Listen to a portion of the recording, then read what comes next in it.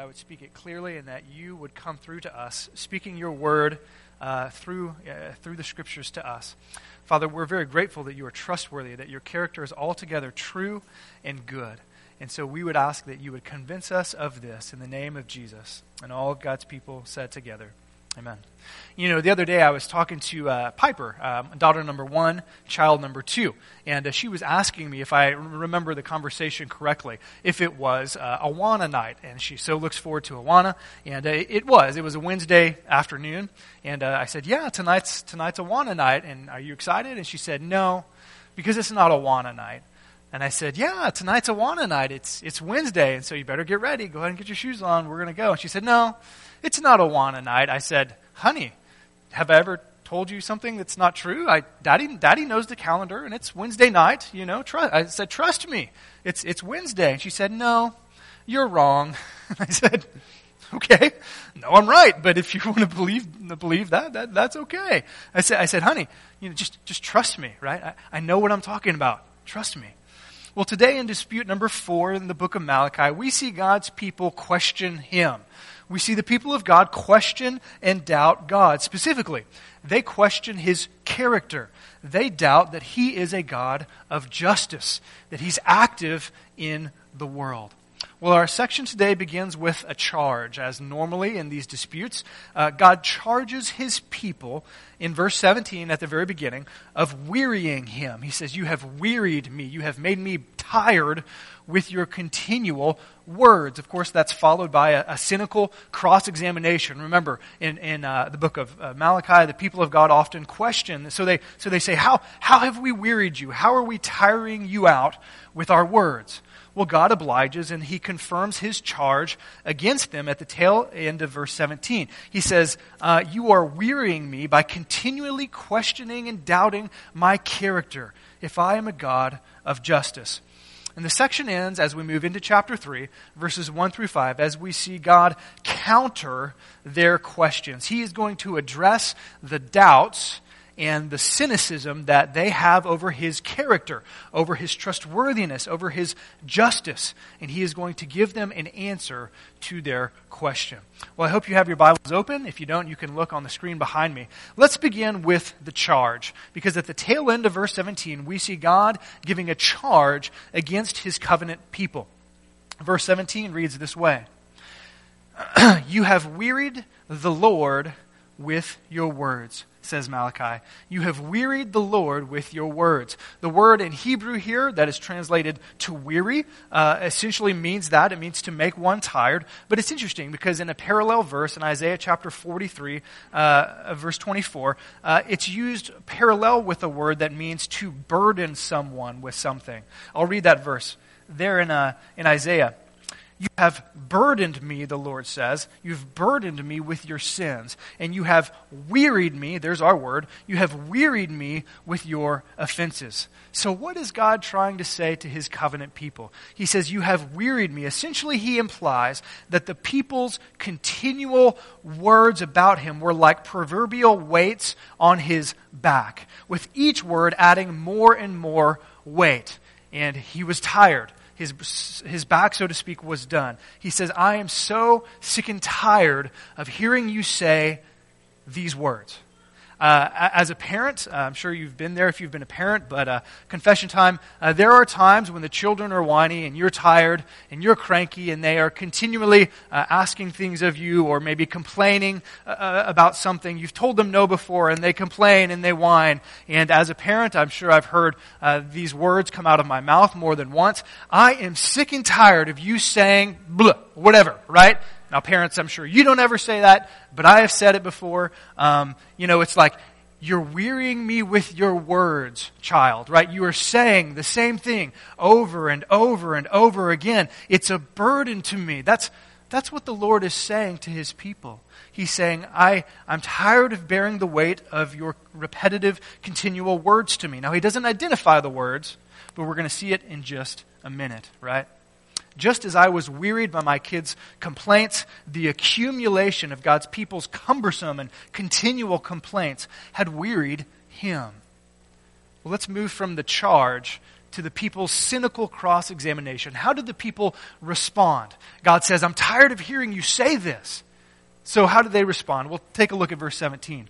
The cross-examination by the people, it's quite simple. They say this, how have we wearied him, you ask? So Malachi gives the charge. You're making God tired with your repetitive, continual words. And they respond by saying, well, how have we done that? It could read something like this. How could you ever say, Malachi, that we have wearied God with our words? They want to know specifics. Well, what have we said, right? What specific words are we saying? They're questioning the charge.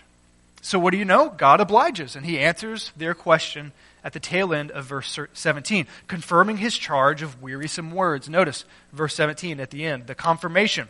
The people had wearied God in two ways. So we get a little bit of the words, the wearisome words that they were saying. Two phrases. Number one, Malachi says, well, here's how you've wearied God. By saying, number one, all who do evil are good in the eyes of the Lord.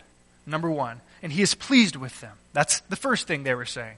All who do evil are actually good in the eyes of the Lord. And he's pleased with them. That's the first thing they were saying. But there's another. Or, where is the God of justice? Where is the God of justice? Let's take a look at these two accusations that they were wearying God by saying. First of all, they question God's character. They question God's character. Take a look at the first phrase in your Bible or on the screen. All who do evil are good in the eyes of the Lord, and he's pleased with them. Essentially, they're saying that God endorses and that he delights in evil rather than good. Friends, this is a backwards view of God, is it not? It's a flip-flop view of the character of God. See, this is what was going on. The people of God, post-exile, they were back in the land, but it was a difficult time. And they looked at many of the fellow Israelites around them, and they saw the evil and the wicked that was going on. And they looked not only within the nation itself, but they looked outside, and they saw the pagan nations that were ruling over them and that were influencing them, and they wrongly concluded that since God hadn't judged them immediately, that is, he hadn't intervened, that he approved of them, that he approved of what was happening both within the nation and without. So they question God's character. They reverse it. They say, well, God, you're not doing anything about all these evil people, so you must think that it's just okay, right? But that's not all. Notice the second phrase. They say, where is the God of justice? They question his justice, referring to the God who acts justly. Now, they're not so much doubting his character, they're doubting that he's willing to act in judgment. They're saying, God, we expect you to do something, and you have not.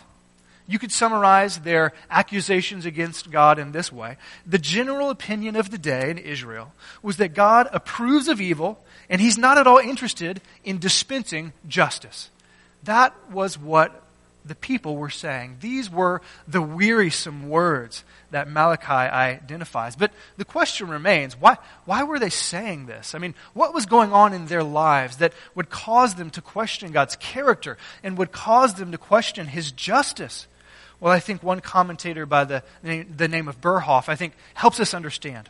So I'll quote him at length here. He says this, they, speaking of Israel, they had returned from exile quite a while ago.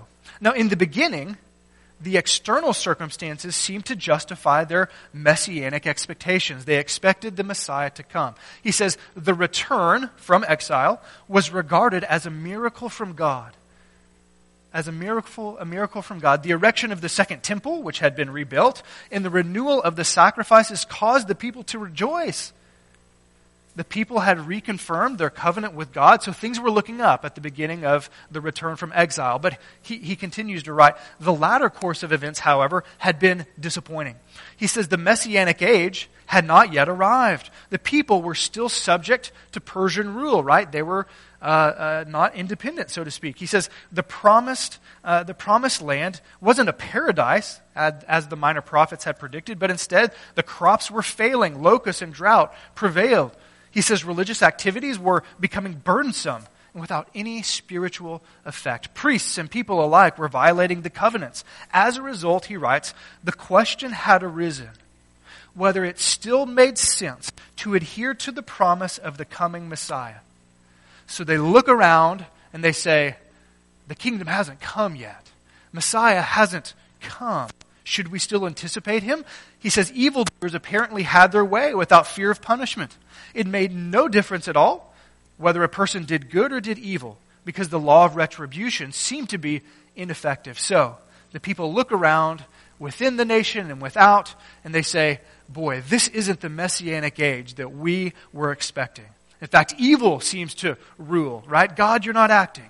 And so they question him, which leads us to the first principle of the day. You know, just like God's people so long ago were questioning his character, was questioning his justice, friends. I don't know about you, but I can do the same thing. We can do that as well. We too can question the character of God. See, the post-exilic people of God questioned God's justice and his character in light of the prosperity of the wicked, right? It's not a new question. God's people have always wrestled with this, right? The people of God, seemingly from the earliest days, we've struggled with this. So think of Job. If you read Job, you hear Job, which is probably the very first book of the Bible ever penned. Job struggles with this. The evil are prospering, but I'm trying to obey God, and I'm getting it, right? What's going on? Asaph in Psalm 73, which Larry, like a champ with a broken arm, still read for us, right? Psalm 73. Asaph, he almost lost his faith in God because of this struggle, right? We see King Solomon in Ecclesiastes. He struggles with it. Habakkuk, all of these people of God struggle with this question, as did the people of God in Malachi's day. And friends, we still struggle with it today, don't we? If you're one of them like me who does, it's so easy for us to look around, to look at our neighbors, to look at our boss maybe, to look at our friends who, they don't even profess Christ. They don't act like Christians. They're far from the faith, and yet they make more money than you do. They make more money than we do. Their house might be a lot nicer than ours. Their vehicle, well, it's just, it's not like the old beater that we drive, right? They have better vacations than we do. We look on Facebook and we're like, hey, I'd like to go there. That'd be nice, right? Their savings account, they seem to be doing more fun. They enjoy more amenities, all of that. It's so easy for us as the people of God to do that, to take a look at people around us who seemingly are living not for God, but for themselves, and say, well, God, what's going on, right? Why do they prosper when I'm simply getting by? Now, we may not say it like these post-exilic Jews, right? We may not say out loud, everybody who does evil, God delights in them. We may not say it that boldly, but in our hearts and in our minds, we may wonder, does God delight in those people because they're prospering? Judgment hasn't come. It's not fair. Friends, I'll be honest, I struggle with this as a pastor. I'm like, I have a business degree, and I had some offers out of college that I could be making a lot more money right now, and here I am, and what's up with that? I'm trying to serve God and give my life to something that I think is eternal, and yet I look around me, and those who don't give a lick about Christ, they're prospering. God's people struggle with this. We can struggle with this. So how does God respond, right? We've seen the charge. They are wearying God with their words. God says, it's a burden to me to hear you say this all the time. They've said, well, what are we saying, right? He gives them two examples. You've challenged my character, and you've challenged my justice. If I will act in judgment in this world. In verses 1 through 5 in chapter 3, we see God countering the people's cynical cross-examination. He answers those two questions for them and for us. Let's take a look at the first one, counter number 1. It's found in verse 1, where Malachi says, the God of justice, he's coming. The God of justice is coming. See, God first responds to their latter accusation. The second accusation, the second question that they ask, right? Where is the God of justice? Well, Malachi says here in verse 1, the God of justice is coming. And what he does, stick with me, in verse 1, is he points to two yet future to them, in Malachi's day, events. Two events that would indicate that God indeed does act in time and in history in justice, to bring judgment. The first event is this. The first event that Malachi predicts is that there will be a messenger, that God would send his messenger to prepare the way for God coming in justice and in judgment. Notice verse 1 of chapter 3. God says, I will send my messenger. I will send my messenger who will prepare the way before me. God is saying, there will be a day where I will come in justice to show you that I am a God of justice. You want to know where I am? I'm going to show you. There will be a day when I come. But first, before I come, I'm going to send a messenger. And this messenger will prepare the way. Well, who is that? Well, a little bit later in chapter 4 of Malachi, we see that this person will be Elijah, or most likely one like Elijah. In fact, 4:5 tells us this: behold, I'm going to send you Elijah, the prophet, before the coming of the great and terrible day of the Lord. So in chapter 4, verse 5, we see that this coming messenger is going to be one like Elijah. Friends, who is this? Who is this coming messenger? Well, if you've read the opening chapters of the gospel, you know who this is, right? This is none other than John the Baptist. Jesus tells us this from the lips of Christ himself. He says, you know the guy that was predicted back in Malachi? It's John the Baptist. In Matthew chapter 11, verses 10 and 14, we see that this is John the Baptist. And I'll quote Jesus here. He says this: this is the one, speaking of John, this is the one about whom it is written. And he quotes Malachi. I will send my messenger ahead of you, who will prepare your way before you. And then in verse 14, and if you are willing to accept it, Jesus says, John himself is Elijah, right? John himself is Elijah who was to come. So, very clearly, God says, I will come in justice. I'm going to send my messenger, and that messenger will be John the Baptist. So then the second question is who is the one who will be doing the coming, right? Who is he a forerunner to? In verse 1, we see it's referred to a person who simply says, I. God says, I will come, right? He will prepare the way before me. Of course, we know from the Gospels that this is none other than Jesus Christ, right? This, of course, is Jesus Christ. We see that. But that's not it. There's one event, the coming of the messenger to prepare the way for Jesus at his first coming. But there is another event that is prophesied. Take a look at the tail end of verse 1. The second event is the coming of Jesus in judgment. Then, Malachi says, then suddenly the Lord whom you are seeking will come into his temple, the messenger of the covenant, whom you desire will come, says the Lord Almighty. What the people were questioning, where is the God of justice? Is he going to come? And what is Malachi saying? He's saying he indeed will come. He will come into his temple, the messenger of the covenant, the one whom you look forward to. He will come. Now see, while the first messenger was John the Baptist, the second messenger is none other than the person of God himself in the person of Jesus. Jesus was the one whom they were seeking, the one they desired, the long sought after Messiah, the one whom would initiate the day of the Lord, whom the Jews thought it would be a day of blessing. It would only be a day of blessing and deliverance for them, but due to their covenant disobedience, it would be a day, rather, of judgment. Notice Malachi says, this one, Jesus, he's the messenger of the covenant. I think it refers to the new covenant, which was promised to Israel and poured out upon the church. But we must ask this question. We see the prediction of the forerunner, John the Baptist. We see the coming of Jesus. But which coming does Malachi refer? Is this referring to Jesus' first coming? Well, of course it does initially.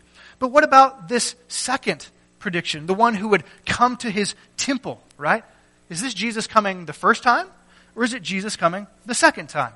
Well, there's legitimate room for both, but I think it's Jesus coming the second time for at least 3 reasons, and I'll share them with you quickly. Number one, first, notice that this coming of Jesus will come suddenly. That's what the text says, right? This coming of Jesus will come suddenly. That is, unexpectedly. Jesus in Matthew 24, verse 44, says almost the identical thing about his second return. Notice, so you also must be ready, because the Son of Man will come at an hour when you do not expect him. So I think this coming of Jesus refers to the second coming. He will come unexpectedly. But second, notice, he will come to his temple, Malachi says. When I come in judgment, Jesus will enter into the temple. Well, if you read through the Gospels, you're familiar with the fact that Jesus entered the temple many times during his first ministry, but I think this is a unique coming. I think it's a little different than all of the times he entered the temple in the first century. No, this is a second coming. It's a little different. Because in Zechariah 8:3, Zechariah promised that God would come to his temple and he would live there. So the people anticipated this. In Ezekiel 43, we see that the glory of God would once again fill the temple. And so the people anticipated this.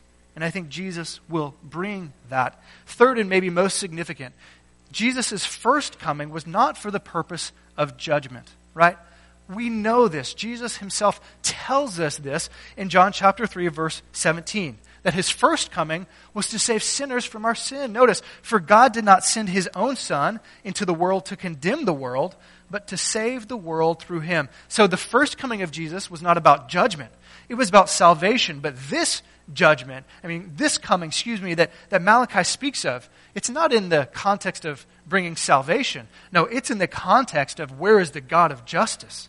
So notice what we have here, if my interpretation is correct. We have a prediction of the first coming of Jesus sandwiched right next to a prediction of the second coming of Jesus. The first coming of Jesus to save us from our sins. The second coming of Jesus to establish justice in his kingdom. And they're right there, right together, seemingly with no divide. But friends, if you're familiar with biblical prophecy, that's often how it works. In fact, take a look at the picture behind me. I've heard prophecy likened to looking at a range of mountains, like the ones you see behind me. You're looking from a long way away, and one can stand and look at a mountain peak, and there's multiple mountain peaks behind it. And from a distance, it looks like one mountain range, right? It looks maybe like one set of mountains, but you don't recognize that in between the peaks, there's huge valleys, right? And so take a look at the next slide. This is how biblical prophecy often works.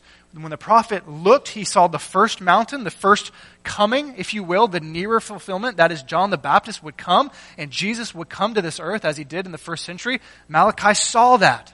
But then he saw another mountain, so to speak, a second coming of Christ in judgment, to judge the world, to show God's people and everyone that he is a God of justice. The far fulfillment, the second coming of Christ, the day of the Lord. And that's often how prophecy works. So, God has answered the question, right? The people say, where is the God of justice? And Malachi says, he's coming. He's coming. His messenger will come, John the Baptist, and then he will come into his temple. He will bring justice to the world. But that's not the only question. See, they not only questioned his justice, but they questioned his character. And so in verses 2 through 5, the second counter, if you will, we see God responding to their first accusation. Now, what was their first question? Remember back in verse 1, they said, all who do evil are good in the Lord's eyes, right? He's pleased with them. And so God, through Malachi, says, no, I'm not pleased with those who do evil. He shows them this because he elaborates on what this second messenger, the messenger of the covenant, we know it's Jesus at his second coming. What will happen? What will that day be like? Well, he's going to tell us what that day will be like. Not only is it unexpected, but it will be unpleasant to those who are not prepared. Notice verse 2. Malachi says this, but who can endure the day of his coming? Who can endure the day of his coming? Who can stand when he appears? So he's saying when Jesus returns, who will be able to stand? Of course, the rhetorical question calls for the answer, the obvious answer, right? No one. No one can stand on their own righteousness. No one can endure that kind of judgment. The idea here in verse 2 is that the people of God sought justice. They sought the Lord judging the wicked in their day, right? They sought and they desired this day of the Lord, the coming of the Messiah in his kingdom. They so wanted that. But they didn't realize what it would mean. They didn't realize for them as a disobedient covenant people that it wouldn't be a day of blessing. It would be a day of cursing because they were not pursuing God. You could say they didn't understand what they were asking. They didn't know what they wanted. Last weekend at Baccalaureate, I told a story of one of my dogs. And I'm going to share another dog story with you, although it's a different dog. Growing up, we had a wiener dog, right? You know what I'm talking about, a Dachshund, one of those good old German dogs, really long. You know what I'm talking about. We had one of those dogs for years and years and years. And this dog was a great dog. He was playful, very territorial, so you kind of had to watch yourself around him. But one of his favorite pastimes was chasing cars that would drive by our house. We kind of lived out in the country. We had a few acres. And so, when cars would drive by, he would position himself in the ditch by the road, as if he wasn't short enough to not be seen, right? But he's like, I'm going to hide in the ditch so the cars can't see me. So he hides in the ditch, and he waits for the cars to come. And when they came, he took his long, fat body, and he ran after the cars to bite them and to shoo them away to protect his family the best he could. And day after day, he tried to do that until the day that he actually caught one. There was a day when he actually caught a car, and by that I mean he got hit by the car. And so he finally caught it, and I think it probably caught him by surprise. I think day after day he's been looking forward to catching one of these cars, and then the car caught him, and it put him in the hospital. He wanted to catch a car so badly, but he didn't know what he was asking for, right? He didn't know what it meant. Friends, the people of God were saying, justice, justice, bring on the justice. But they didn't know that justice would apply to them. They were asking for the car, and they didn't realize what it would entail. Notice, God outlines two results of the second coming of Christ for his people. First of all, there would be a purification of some. There would be particularly a purification of the priests and a purification of the people. Notice the tail end of verse 2. For he will be, that is, Christ's return, for he will be like a refiner's fire or a launderer's soap, the idea of purification, of cleansing. Verse 3, he will sit as a refiner and purifier of silver. He will purify the Levites and refine them with gold and silver. Then the Lord will have men who will bring offerings in righteousness, and the offerings of Judah and Jerusalem, the people, will be acceptable to the Lord as in the days gone by, as in former years. And so God says one of the results of the second coming of Christ for his people will be a purifying. Those who accept him as their Messiah, who believe that he is their Christ, there will be a purification. God says there will be a day when you don't question whether I think that people who do good are evil or vice versa. No, I will purify a people for myself. But not only that, but the second result will be a judgment of some who don't accept him as their Savior. Notice, the second result of his coming is the judgment of those who reject Jesus as Messiah. Verse 5, so I will come to put you on trial. I will be quick to testify against, and he starts a list here, sorcerers, adulterers, perjurers, against those who defraud, laborers of their wages, who oppress the widows and the fatherless, and deprive the foreigners among you of justice. But do not fear me, says the Lord Almighty. See, the people of God who are clamoring for justice upon the wicked, they themselves were doing evil things. They certainly said, God, come in judgment. Come judge those who are sorcerers. Come judge those who are adulterers. Come judge those who are perjurers, because they weren't guilty of those things. But what they didn't realize is that God would come and judge them because they were defrauding people of their wages. They were oppressing the widows and the fatherless. They didn't care for foreigners. And so God says, when I come, all of those who reject me as Messiah will experience my judgment. Not just the people who you think will. God will be both the witness against them, he will be the prosecutor, and he will be the judge. So it brings us to another lesson for today. God will one day act in justice. That's the point. That's what Malachi is getting at. God will one day, people of God, act in judgment. And so, fellow Christian, don't think because evil temporarily goes unpunished that it will never be punished. See, God's covenant people back then and even today, we can be duped into thinking that the God of justice, his retribution against sin and reward must happen in this life, right? See, God's people then, they looked at their situation around them and within them, and they doubted God's justice. It wasn't happening in this life. Brothers and sisters, just because it hasn't happened doesn't mean that it won't happen. And so when your ex seems to be getting away with murder, there are no consequences. When you are wronged, maybe at work, and there are no repercussions, right? When the person maybe who abused you has no legal consequences for all the injustice in all of our lives and in all of the world, that seems to go without punishment. God says, Malachi, there's going to be a day. Tell the people, there will be a day. And God says loud and clear, the God of justice is coming. He is coming.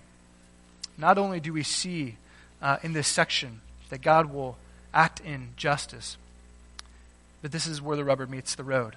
Whether we are objects of his divine justice for eternal punishment will depend on what we do with the person of Messiah, what we do with the person of Christ. See, there were two groups here that Malachi describes, one believers and one unbelievers. One set are purified and enter into eternity, and the others are judged because of their lack of faith in Jesus. See, on the day that Jesus returns, the second coming that Malachi predicts, there will be only two options, two doors, two destinies, and it all depends on what we do with Jesus. One set will be purified by the blood of the Lamb and will serve him forever and ever, and the other will be cast into the eternal hell because they don't trust in Christ, the only one who could pay for their sins. So friends, as we close and prepare to share communion together, I have to ask, do you know which group you will be in on that day? Because the day is coming. The day is coming. Christ will return. And if you're not sure, then I invite you to pray with me now as we prepare for communion. And you can be sure. You can trust in Jesus. You can ask for forgiveness of sins. You can be purified.